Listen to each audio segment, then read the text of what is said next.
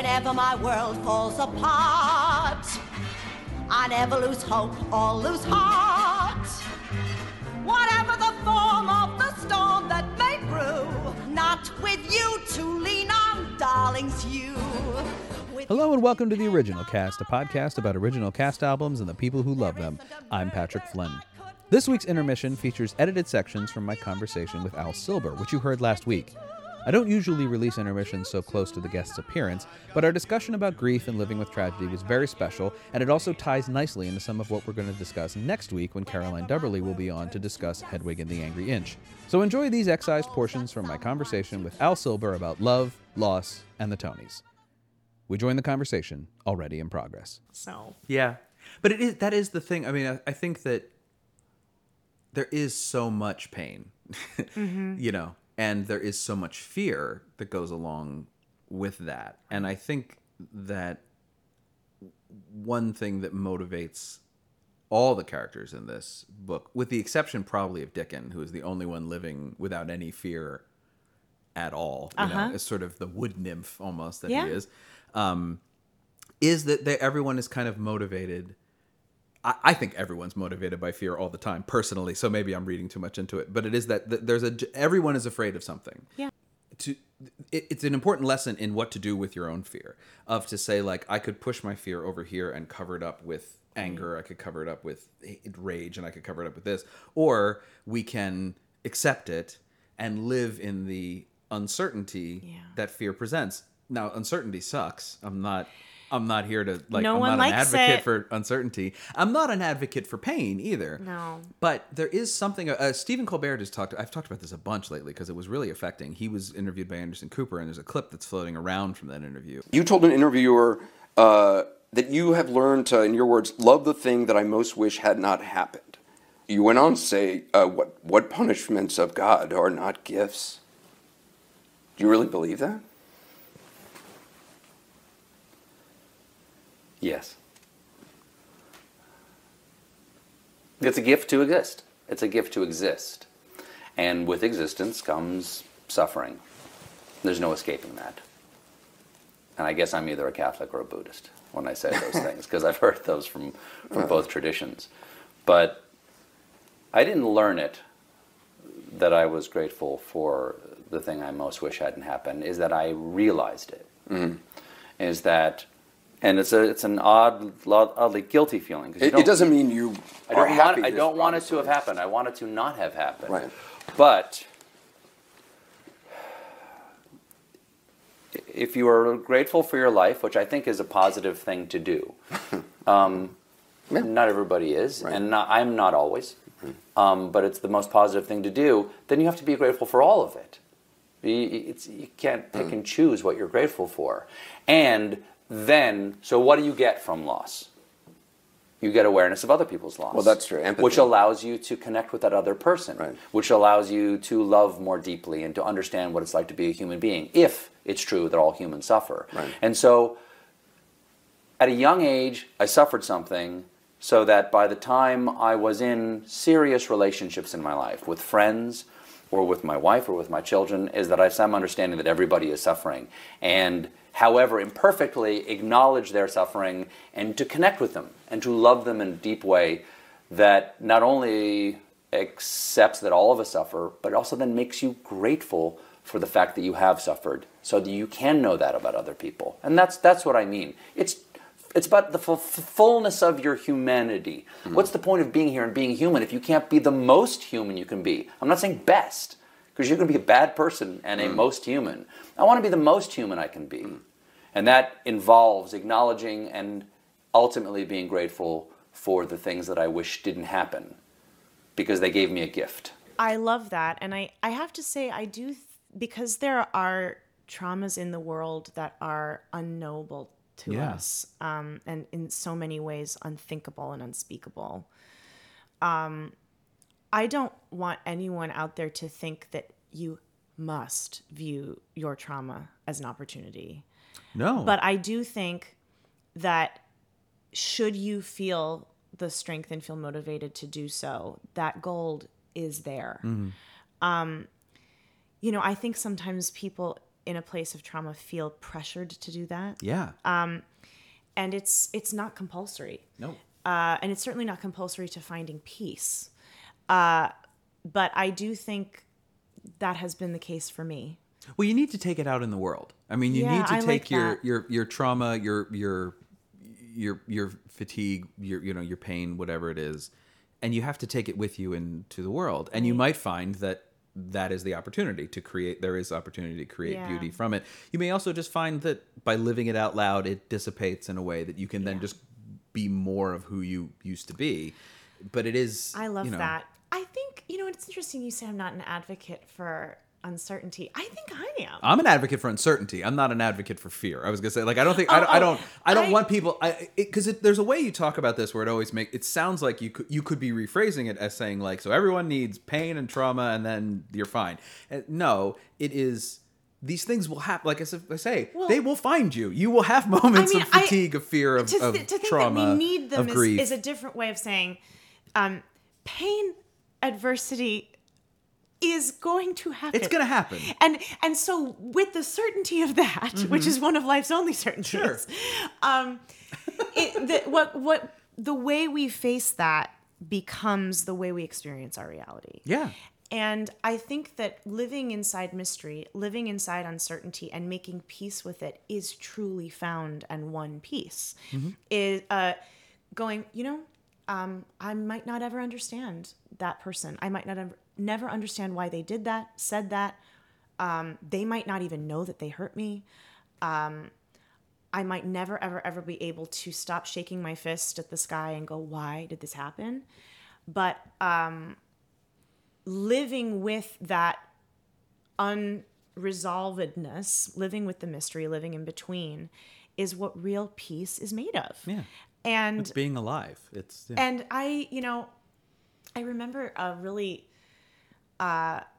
beautiful moment. My other book is based on what happens to Hodel and Perchik in Siberia from Fiddler on the Roof. I'm very interested to read. I hope you do. I'm interested to know what you think.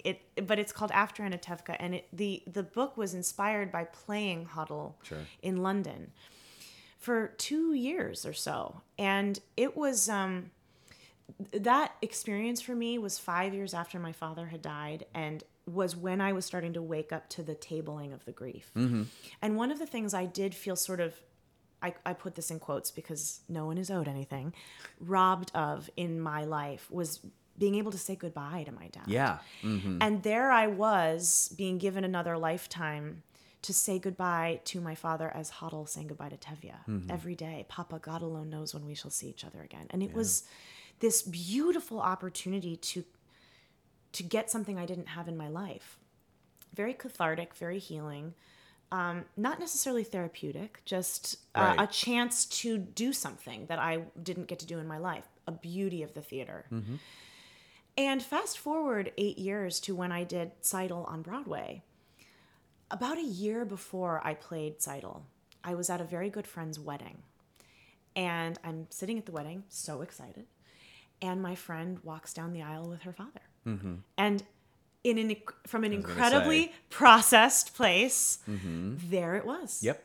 And I allowed it. I didn't fight it. I realized I was simultaneously joyful for her and awoke to the reality that grief was biting me in a new way, that if and when I ever get married, this is a moment I cannot purchase. I cannot ever have. Right. I will never be walked down the aisle by my father. And interestingly, just to say again, thank you, the theater, and thank you, Fiddler. I did get it from the theater. Oh, true. As Seidel. And that's funny. And it was really sacred. And, speaking of going back to the themes of, spirits being present when we don't even expect it. I remember when we did the Tony presentation, we did Sunrise Sunset. So there I was in my wedding dress. And, it's so funny. I always say to my mother, I go, if I ever get married, would you be mad if I eloped? And she goes, no, you got married on CBS. Nice. Very nice. It's like I've seen it. Thanks, Mom. It's never going to be that much of a production, no matter what you do. Right. 30 million people. Right. Was it at Radio City that year? Yeah. Yeah. So yeah, no, it's never going to be bigger Yeah. than that. So what was really interesting was I got, Danny Burstein walking me Yeah. down the aisle, having this moment. And there was this amazing moment during the dance part of the wedding dance of Fiddler. I'm standing on the table and all the women are dancing around me, and I'm just exploding with joy, because one of the things that's really interesting / beautiful, and again, like a reality of growing up and childhood dying, is when you're a 13, 14, 15-year-old young actor dreaming of being on Broadway someday, you go, I hope it'll feel like this, like X, right? And of course you grow up and some of the moments feel like that, Right. and some feel like a job, and Right. some feel horrible, and some are crushing. But I will say that night at the Tonys felt like that. Yeah. And I was so overwhelmed with joy that I smelled my dad's cologne. I could smell his cologne, and I brought my hands to my face to like keep it Sure. with me. It was such a private, personal moment. And what I didn't know, because I didn't know Right. what was being filmed, was in that exact moment, the camera was a close up on me. And I thought, that could be an accident. Right. Or not. Or not. And forevermore, I have like that screenshot of what I knew was my dad being there for this joyful moment at my wedding. And it was really beautiful. And to quote the musical, I think my favorite mantra from the musical, despite all the beautiful things in there, is come spirit, come charm, come days that are warm, come magical spell, come help him get well. I think that was the thing that affected me the most as a child. And I think a mantra that we can all use in its grander metaphor, right? To make ourselves humble to the workings of the universe and to nature that we don't understand, and manifest them into being. And be open to the uncertainty that follows. Exactly. Right. Yeah. Because there is also, the other side of that coin, of course, is the fact that I think the dark side of that openness is the sort of kind of healing that you hear people talk about. Sure. Where it's like, no, if you just do this, you'll get better. And it's like, okay, hang on. Like you went too far. Let's bring it back. Bring it back in this side. Because there is no better really in this sort of. It's really interesting. I will say, I'll share. I have an autoimmune disease that is a chronic illness, and it takes a lot out of me. I would imagine it would. And I've had periods where it's been debilitating, and I've had periods where I am almost symptom free. And I think one of the things, just to go to that balance, and also like going back to the theme we've talked about, it like living inside uncertainty and mystery, is like my entire health life is living in uncertainty, right? And it's again, I've decided to view that as a gift. Like, this illness has reminded me how lucky I am to be alive, how much I want to be alive, which is something I hadn't thought about. Sure. Most people don't. When you're 30 years old and you're like, I'm here, I'm doing it. This is fantastic. Right. I'm never going to die. Right. Hang on, you went too far. Right. That I am lucky to be here, that I want to be here, that if I am lucky and want to be here, that I should act like it. I should live on purpose. And also that the state of my health can be taken from me at any time by anything. And I have to say that going to that, nothing has been taken from me, only given to me by a positive outlook and a humility to nature.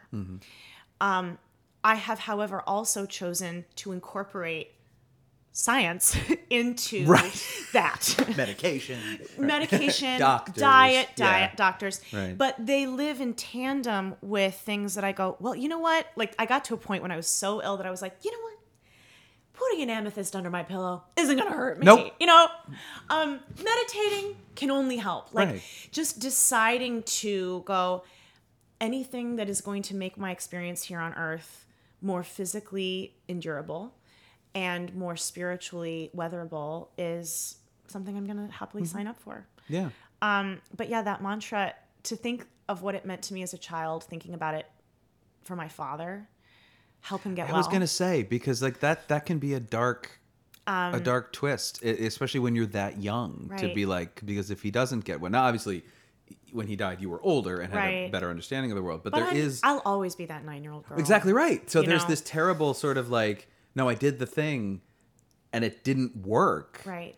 And as humans, I think we have the tendency we go to extremes, as Billy Joel says, and we like are either like we're all into the nature thing, and then when that doesn't pay off, we go all the way in the other direction. Right. And I see this in like my friends, and I see this in my own family of this extreme reactions to. Right.